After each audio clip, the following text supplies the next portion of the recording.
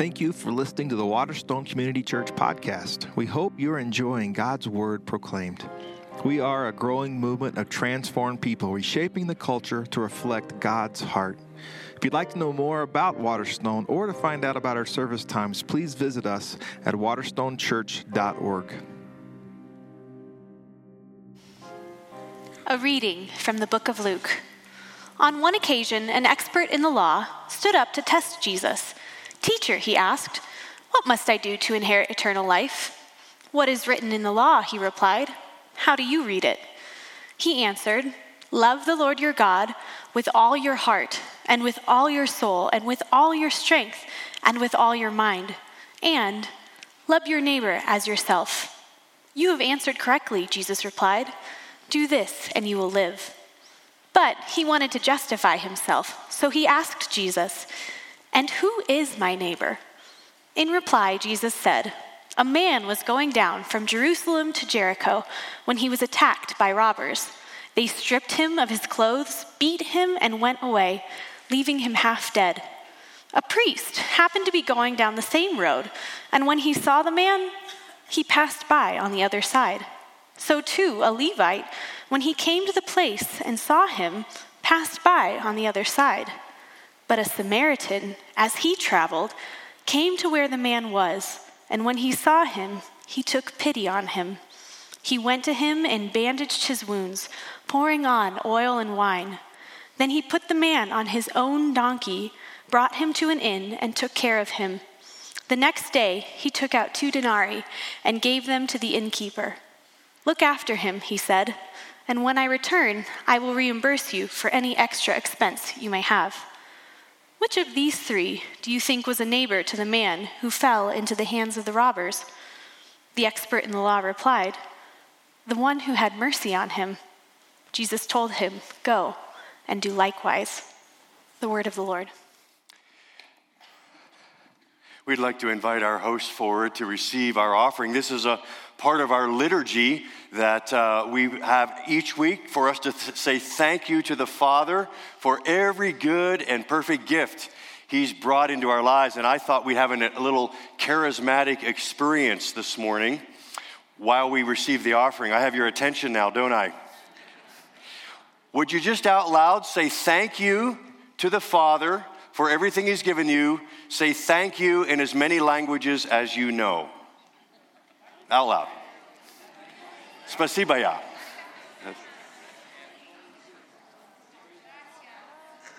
Wow. We've got charismatic potential in this room. Amen. Thank you, Father. Hey, one other thing while we're doing this time of giving and a little bit of family news, we want you to mark a date on your calendar. January 27th, we are having a celebration of Nick and Barb Lillo. If you're new to Waterstone, we've just gone through our first ever senior pastor transition, first in 35 years. And it's gone well, it's been healthy, and one of the things, though, the next step in the process for us is to honor Nick and Barb. So there are the details. There's childcare provided for kindergarten and under. We'd like you to bring something that night with you. We'd like you to bring a note, a card, something you can leave with Nick that just shares the impact that his ministry has had on you. Or maybe a note to Barb. She's the real reason Nick's been able to be here with us. So anything you'd want to share in terms of encouragement and words of honor, bring with you that night, and we'll present those to Nick as well. But please plan to be here on January 27th. We'll be here in this room.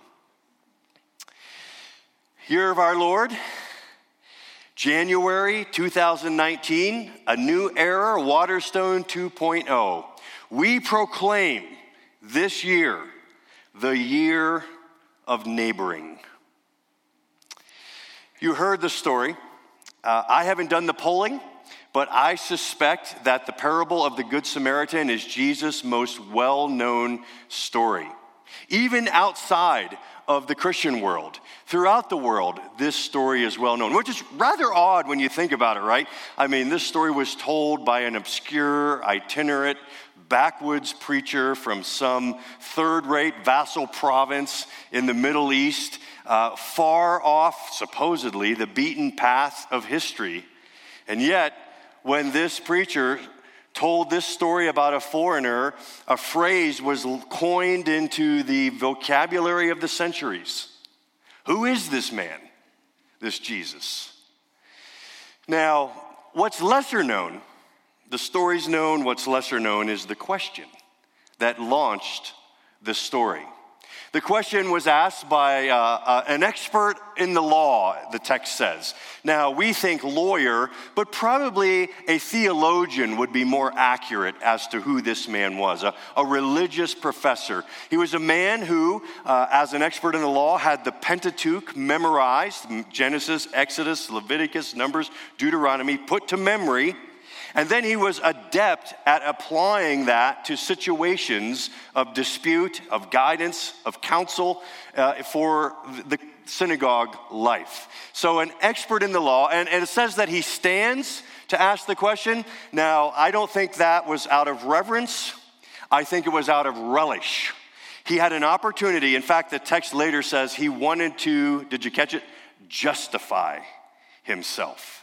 So he stands, he seizes the moment, he's got an opportunity to engage and make a name for himself at the expense of this Galilean rabbi, and he asks the question. Here's the question: Teacher, what must I do to inherit eternal life? Now, you have to admit, don't you? That's a really good question. I mean, that's a big question. Inherit eternal life. How, in other words, does a person know God and get to live with him forever? That's huge. In fact, it's not only good for what's after this life, it's actually good for what's in this life. Because the answer to that question about afterlife really determines how you're going to live in this life.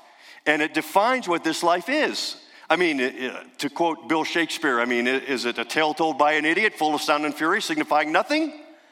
Or is this life mattering because we are to know God and will live with him forever? It changes the supreme authority for this life. It's a very theological and telling question. But what I admire here in this moment about Jesus is his restraint. He really could have gone after this expert in the law, because everyone knows, you know, I know, you don't do anything for an inheritance. Inheritances are not earned. You have no control over an inheritance any more than you have any control into the family you were born into. You don't earn your way into a family, you just get into a family. You don't earn an inheritance, you graced or get an inheritance. But a lot of people think that about God's family, don't they? They're always asking, well, what do I have to do? I have to try harder, I have to do enough good, and then I can get into the Father's family. Well, it doesn't work that way. An inheritance does not work that way. But Jesus lets that go for now.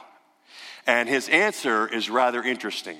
He answers the lawyer's question. Now, again, he's a theologian. I'm just going to call him lawyers just because it's easier for us to remember lawyer. And Jesus is saying some interesting things about a lawyer, which, I don't know, it just feels strangely good to me. I'll talk to all the lawyers. We'll have coffee after the service. So. The lawyer asks a question, and Jesus answers his question with a question. Wow, isn't that interesting? Now, there's a great book out there I want to recommend to you. It's called Questioning Evangelism by Randy Newman. And what Randy does is goes through all the Gospels, Matthew, Mark, Luke, and John, and looks at every time Jesus had a conversation. And what stands out is how frequent this was as a technique that Jesus used. Whenever he was asked a question, he would answer with a question. So you first want to ask, why? Well, think about it. If a person comes and they have a question and they ask you that question, wouldn't it be much more beneficial for that person to really be able to think through the question and potential answers and get to a place where they are talking themselves into some of the answers? It will be much more memorable to them if they can process the question with you than rather if they ask the question and you proceed with a 20-minute lecture to answer their question, and their eyes glaze over, and they probably didn't even ask the question for your lecture. They asked the question so they could win an argument with you. It's a smart alecky question. How much more effective is a question to a question than an answer to a question? Now, let me illustrate. One of the things Newman does, he says, now look, Jesus, a lot of the conversations he had in the Gospels are about a very thorny, uncomfortable topic, hell. Jesus talked about hell almost as much as he talked about anything else. And that's a tough question. And it's always interesting to see how Jesus answered that question with a question. Now, have you ever been asked that question? It goes something like this. You don't really believe that anyone who doesn't receive Jesus in this life ends up in hell in the next, do you? How many of you have been asked that question? Quite a number. And it's a hard question. It's a fair question. It's a good question. But I would suggest to you that one of the better responses to that question is not to proceed with a 20-minute lecture on, okay, no one in hell wants out of hell. They chose hell. And you proceed to talk about human free will. You proceed to talk about God's holiness. You proceed to talk about his justice. You proceed about even hell's is actually part of God's love. And again, their eyes glaze over and they're on to the next thing. How much more effective if you were to respond to that question, you don't really believe someone goes to hell if they don't believe in Jesus, do you? If you said something like this, well, does nobody deserve to go to hell? Nobody? And then what would you anticipate their answer being? Often something like this, at least in my experience. Well, let's see, maybe who? Hitler. Everyone says Hitler. Hitler, Bin Laden, Mussolini, coach of the Oakland Raiders. I mean, there's a number of people who really deserve it. And so they're thinking, right? They're thinking, who deserves? And then the next question could be, and by the way, you should have all these questions in your mental pocket. I would really recommend this book to you. It helps you prepare the questions. For the questions you will get asked. The next question is something like, well, then, on what basis? Hitler, what basis? What basis does Hitler deserve to go to hell? What did he do? What basis does someone do to go to heaven? And suddenly, you're in this fantastic discussion about God, his place in our life, his holiness, about free will, about choices, about the human heart. And you're in this amazing discussion. And you see, the other thing I'm convinced of after some years of doing this is that most people's worldview is not reflected. It's usually little tabs of paper on the metaphysical desk. They've picked a little bit, oh, that sounds good, and they stick it on their desk. Oh, that sounds good, they stick it on their desk. But they've never connected the notes, and they've never really thought, well, really? Is that true? It just sounds good, but is it true? What's the evidence? I mean, they have a bunch of sticky notes on their desk, but they've never really put the whole desktop together. And you can be a great facilitator in helping them connect the dots and really kind of expose some things. So all that's to say, that was free advice. I will not charge you for that this morning on that. I just wanted us to see Jesus' way of answering questions was most often with questions. So his answer, the question is, well, you're the expert in the law. What do you think? How do you inherit eternal life? What do you think? And now I'm sure the lawyer was just off the rails for just a moment because he didn't like now Jesus was asking the questions. So he gathers himself, and I think instinct kicks in. What does the law say? What does the law say about inheriting eternal life? And it comes to him, a prayer that he's prayed every day of his life since he was a little boy. The Shema. Hear, O Israel, the Lord our God, the Lord is one. And you should love the Lord your God with all your heart, with all your soul, with all your strength, with all your mind. And love your neighbor as yourself. That's the answer. That's the answer. Now, again, I admire Jesus' restraint. First of all, he could have said something like, where have I heard that before? Who wrote that? That's really good. But no, what Jesus says is even more remarkable. He says, that's a good answer. Go and do it. Now, at first, we think, wait a minute, Jesus. You did have remarkable restraint when you said that no one can inherit eternal life. It's a gift. You don't earn it. But now you're saying to go love your God and love your neighbor, and you do earn it? Is that what you're saying? No, that's not what Jesus is saying. See what he's doing here. This is a love trap for a lawyer. He loves this man, and he's taking him down a gospel road here because you and I, we know this, right? That we can't love the Lord our God with all our heart. Not for 30 seconds. We can't. We can't love him with all our strength. We can't love him with all our soul. We can't love him with all our mind. I love the Archbishop William Temple years ago. He had this great quote that's one of those sticky notes that's stuck on me. He said, religion is what you do with your solitude. Religion is what you do with your solitude. So think with me for a moment. You have, a minute where you don't have to think about your work. You don't have to think about your family. You don't have to think about your health. You don't have to think about your bills. You don't have to think about anything else. You just have this pleasured solitude minute. Where does your mind go? Should it go to the one who made you, who saved you, who gives you your next breath? Should at least part of that minute go to him? How often does it? Point being, the trap. Lawyer, that's a good answer, except for one thing. You are not perfect, and you cannot do it. Well, how about loving my neighbor? Can you love your neighbor? Now, I think all of us, if I asked, do you love your neighbor? We'd all raise our hands. But let's try this question. Do you love your neighbor as yourself?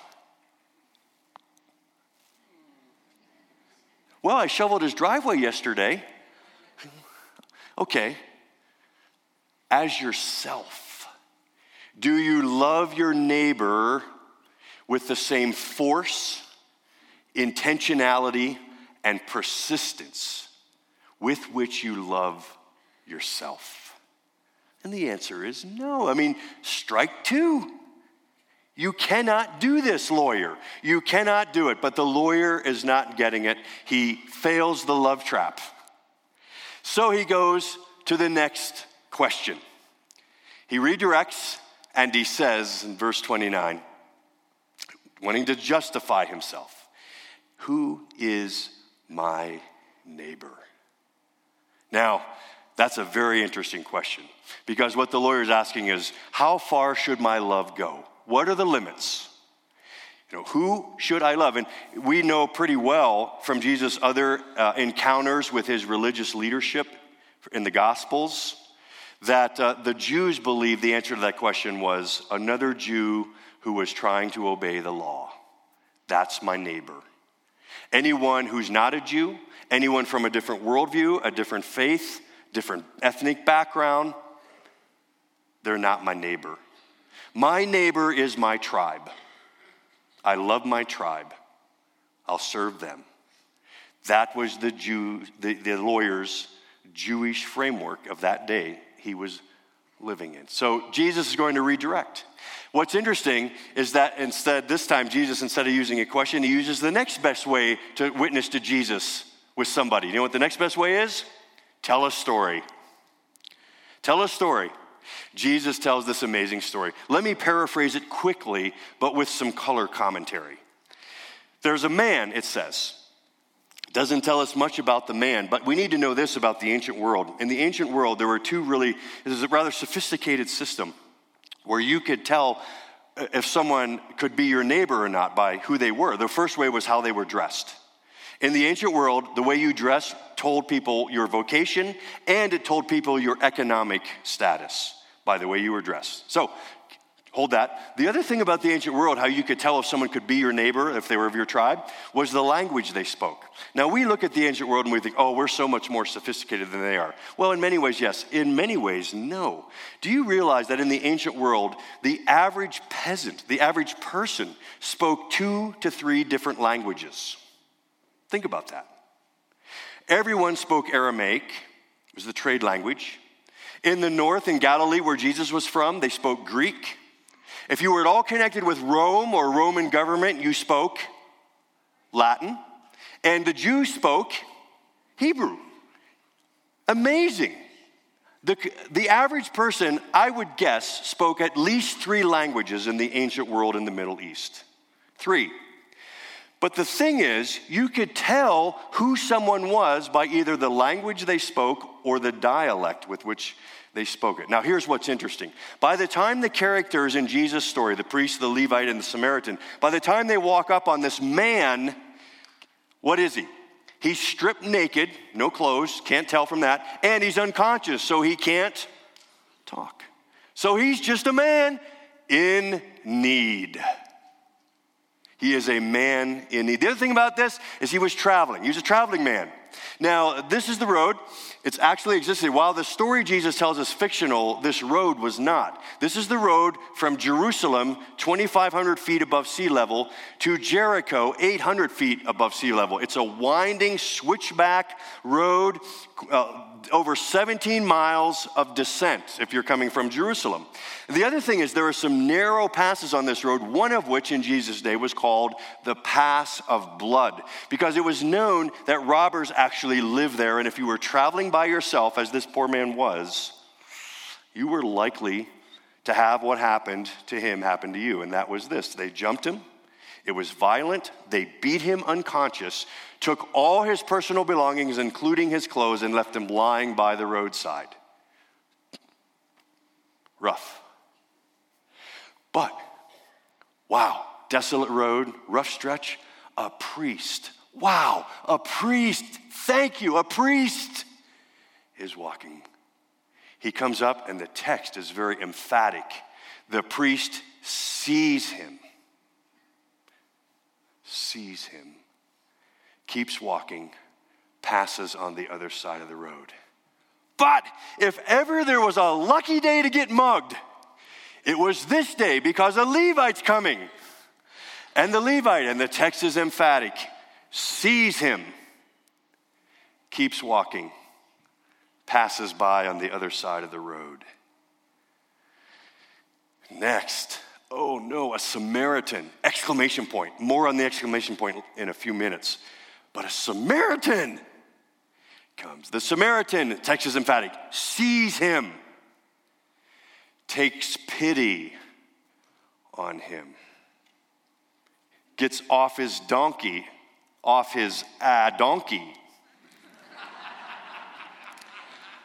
down into the ditch, bandages his wounds, oil and wine, soothing, antiseptic. Puts him on his donkey, walks at least some portion of the 17 miles, carrying this man on his beast of burden.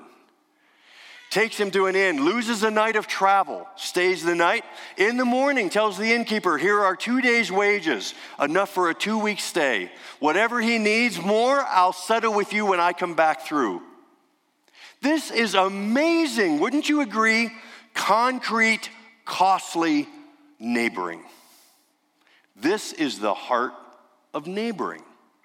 Now, New Testament scholar D.A. Carson pushes it even further when he says, in the ancient world, if you ever got caught in a predicament like this, where you were actually at somebody's mercy and debt, a 2-week stay or longer in a hotel or an inn, and you lost your Visa card, you had no other means of paying for anything, the way it worked in the ancient world is that you had to stay and serve off that debt.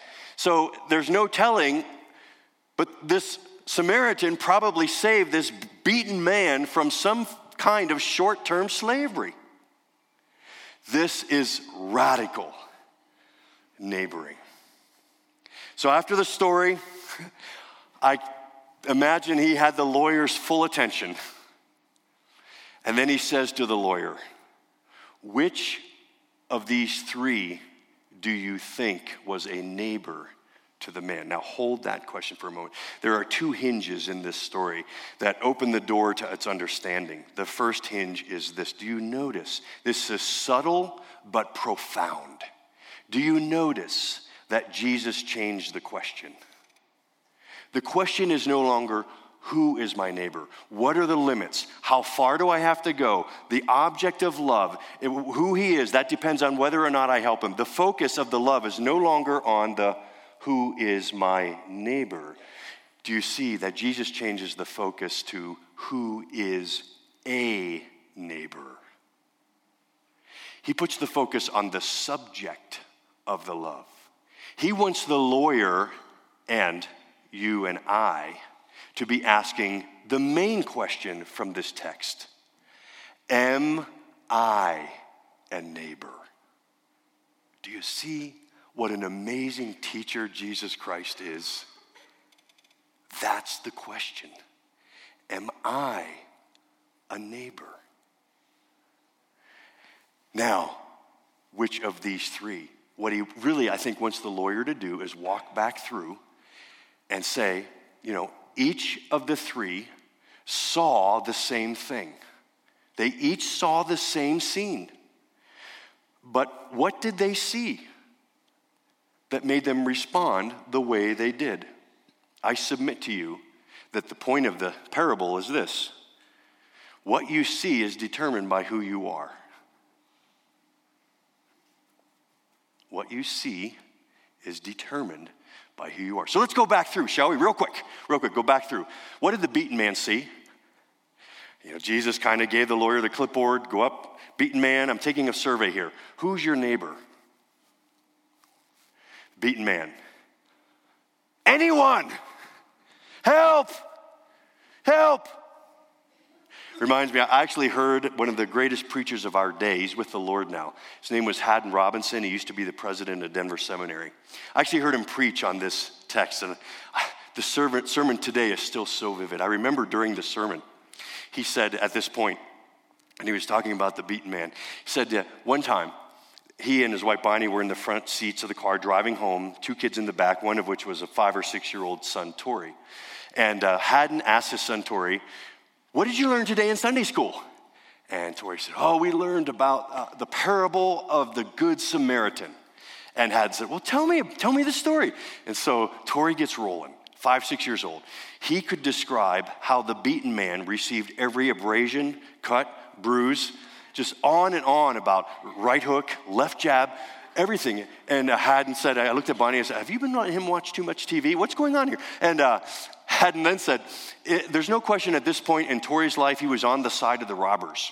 And so he goes on, it just describes the whole scene. And then finally, Haddon says, but Tori, what's the lesson of this story? What's the lesson? Tori thinks for a moment and says, it means that when I'm in trouble, you have to help me. That's pretty good, isn't it? From the beaten man's point of view, that's what he sees. When I'm in trouble, you have to help me.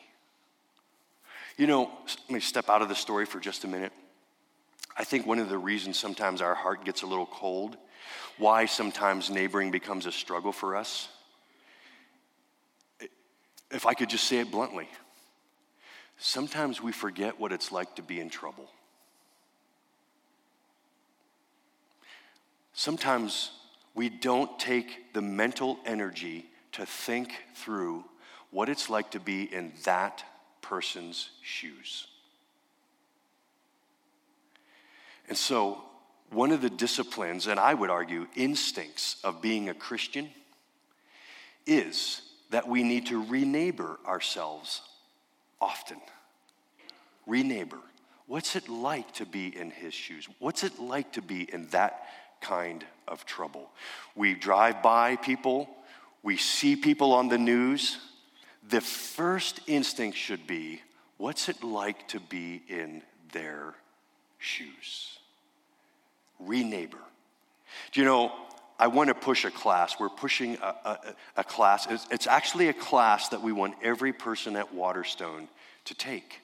It's called Justice in Action. It starts next Sunday. You can still sign up out in the hub today. This is a class that goes global. It goes around the world. It looks at all the social issues, places where government and systems are breaking down, social issues of our day, immigration, poverty, global war, all this thing. And you'll learn amazing stuff about this class, Justice in Action. But I suggest the main value, and we've seen this, over 100 people have been through this class, and we see it happen again and again and again. What the class does is actually re-neighbor you. It helps you walk in the shoes of suffering people for several weeks, and you come out of the class radically transformed. So please, it's on Sunday mornings. It starts next week. Information out in the hub. Justice in Action. Let's get re-neighbored. So that's the beaten man. That's what he saw. The next man is the priest comes walking by, a pastor. I have really wrestled with this. What did the pastor see? Why didn't he stop? The only answer I can come up with is that he was from New York City.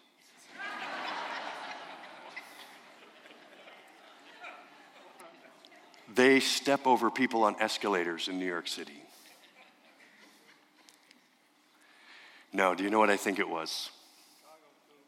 Chicago too. Yeah. It would not surprise me if the priest didn't stop because of religious reasons. You know, in the law, you're not supposed to touch a dead body. You're not supposed to have the appearance of blood or, doing something against the law and the appearance of evil and what will people think. And if they think that, then, I might lose my position at the synagogue. And what good's a synagogue without a priest? Religious reasons. Do you know that in the Gospels you read about Jesus, religious reasons drove him to anger? That was never the intent of the law, to avoid loving people. In fact, you don't understand the law if that's where you end up. The law was intended to help people love people and take care of people.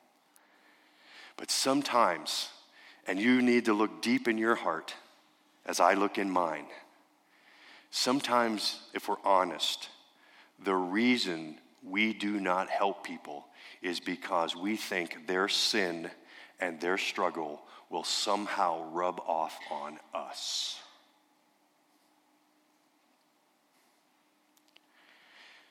The Levite took care of the scrolls. What did he see? He was a worship pastor.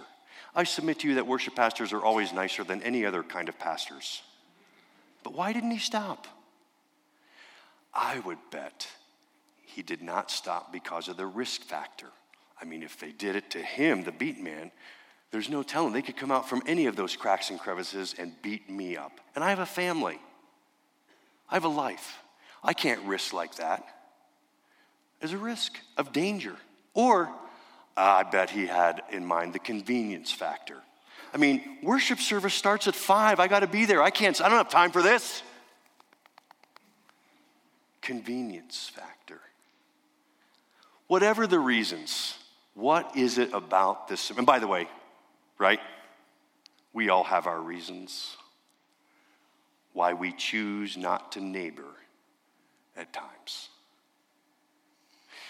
What about this Samaritan? Exclamation point. A Samaritan. The first thing about the Samaritan is he was surprised as anyone that he was in this story. The Jews hated the Samaritans. They called them dogs. Half-breeds. You see, Samaritans had Jewish roots. They were part of the 10 tribes of Israel 700 years earlier that were carried off into Assyrian captivity. They intermarried with the Gentiles, thus the half-breed. So they weren't like full-blooded Jews. And then they were theologically suspect. They built their own temple up in Samaria. They only believed that the Pentateuch, Genesis, Exodus, Leviticus, Numbers, and Deuteronomy, was the full Bible. They only held to those books, which means they didn't honor David, King David, as king, nor did they honor the Jerusalem temple. So stay away from those people. They are theologically suspect. They don't know the truth. Why do you think Jesus chose a Samaritan to be the hero of the story? Why? I mean, I don't think we get it, the electricity in this. Listen, this would be like Jesus in our culture choosing the role model to be someone who's burning the flag.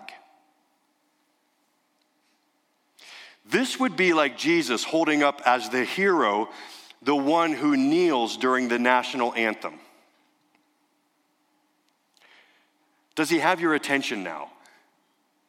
This is the hero. This is the role model.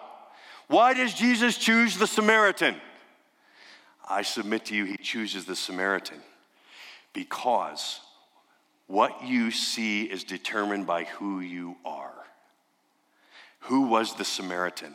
Well, the text is clear. On the inside, the Samaritan was one who saw the same thing as the other two guys. By the way, you get it, right? This is a double whammy. The first whammy is this, that the highest representation of Jewish piety in the priest and the Levi saw the scene and did nothing. Slam. But the one who saw the scene and did something, a Samaritan. Slam. What made the Samaritan see? The text is clear. Here's the second hinge. The first hinge is Jesus changed the question. It's not who's your neighbor, it's am I a neighbor? The second hinge, what makes you a neighbor is what you have inside. Did you catch that in the text? The Samaritan saw and then what? Took pity. Took pity. It's my favorite Greek word. I want to teach it to you. Since we already spoke in tongues, I'll give you another one. Splachna. Say it. Splachna. Speak the Greek. Splachna. It's where we get our English word spleen. It means guts. In the ancient world, the seat of the emotions was the guts. When your guts were moved, when you had emotion, and you felt something, splachna. Do you know that word is used most of anyone or anything else, you'll never guess, of whom? Jesus. Jesus felt. He had compassion. He looked on the crowds with splachna. I am suggesting to you that what Jesus wants to say is what makes you a neighbor is when you feel it on the inside, when you have the splachna that he has. Do you see? Do you see? What you see is determined by who you are. Who are you? Well, on the inside, if you have splachna, you'll neighbor. Where do you get that splachna? From the one who in Scripture is described by the word, Jesus. Here's my point. When you realize, and to the degree you realize it, that you've been radically neighbored by Jesus Christ, then on your insides, you will neighbor radically toward others. Let me say that again. When you realize you've been neighbored radically by Jesus Christ, you then go and radically neighbor others. The Apostle John said it this way: we love because he first loved us. Paul put it this way: the Father pours the Spirit into our hearts, pours the love of the Father, flows through us to others. You see, Jesus is the Good Samaritan, isn't he? He's the one who saw us lost in a ditch. He's the one who got off the donkey, stepped into the ditch with us, bandaged our wounds, paid our debts, delivered us from slavery. It's Jesus. Jesus paid it all. All to him I owe. Sin had left its crimson stain. He washed it white as snow. Jesus is the Good Samaritan. And to the degree you see him as your Good Samaritan is the degree that you go and neighbor to others in need. That is the heart of neighboring. I want Waterstone to be this kind of heart. Because when we have this kind of heart, the world will notice. In the book of Acts, quickly, it says that with the early church, the Spirit came in, God transforms hearts. They began to give their possessions to the poor. And there's this one line in there that says that the church held favor with everyone. The church was held in favor by everyone. And then there's this other great book called The Rise of Christianity by a professor at the University of Washington named Rodney Stark. He says that in the first 2 centuries of Christianity, there were 2 huge epidemics. They happened about 40 years from each other, and together they wiped out a third of the population of the Roman Empire in the first 2 centuries after Jesus. Now, what happened is that when rumors of the epidemic started coming to the cities, guess what would happen? The elites would flee, the medical professionals would flee, and the pagan priests would flee. Guess who stayed? The church. The church stayed, and they cared for the sick, and they buried the dead. And Stark says that more than any other single factor, that courageous neighboring, accounts for the massive growth of the church in the first 300 years. In fact, it got to such a degree and noticed all the way up that in 360 AD, we have this amazing quote by a Roman emperor, Julian. He said, "The religion of the Greeks does not yet prosper as I would wish, on account of those who profess it. But the gifts of the gods are great and splendid, better than any prayer or any hope. Why then do we think that this is sufficient and do not observe what? How the kindness of the Christians to strangers, their care for the burial of their dead, and the sobriety of their lifestyle has done the most to advance their cause." Even the emperor was captured by the neighboring heart of the early church. And may it be for Waterstone that when people see our neighboring hearts, they are astonished. It's inexplicable how we love. You know, I also remember how Haddon Robinson ended his sermon. It went like this: "Pussycat, pussycat, where have you been? I've been to London to see the Queen. Pussycat, pussycat, what saw you there? I saw a wee mouse sitting under a chair." So Haddon said, well, the cats got back and they had a feline PowerPoint presentation, and it was mouse after mouse after mouse. What, didn't you go to, London's an amazing city. Did you see the London Bridge? Did you see Big Ben? Did you see Buckingham Palace? Did you see the Queen? Well, we got in. The security wasn't bad. We got in. Well, what was the Queen wearing? I don't know. What did the Queen eat? I don't know. What did the Queen say? I don't know. But there was an amazing mouse under her chair.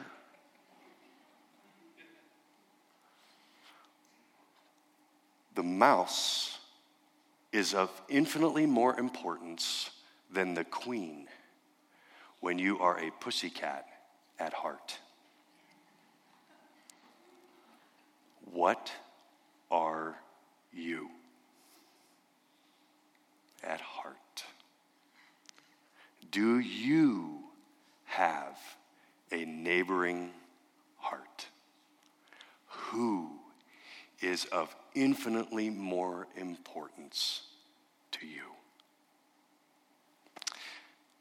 Today, if you're new to Waterstone, you're checking out this Christian thing, one of the ways to get a new heart, Jesus says, is to call on him.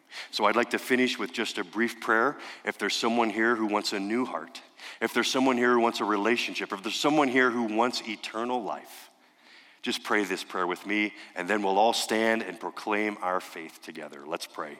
Father, this is an amazing story told by an amazing man. But once you get to know him, he changes your heart. He changes your mind. He runs after you. He won't let you off easy, but he won't let you fall.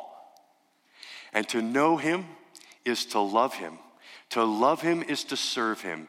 To serve him is to have a new king in your heart. And that is why we were made. I pray for anyone here this morning who wants Jesus in their heart, that they could now, in just these two simple words, say, I'm yours.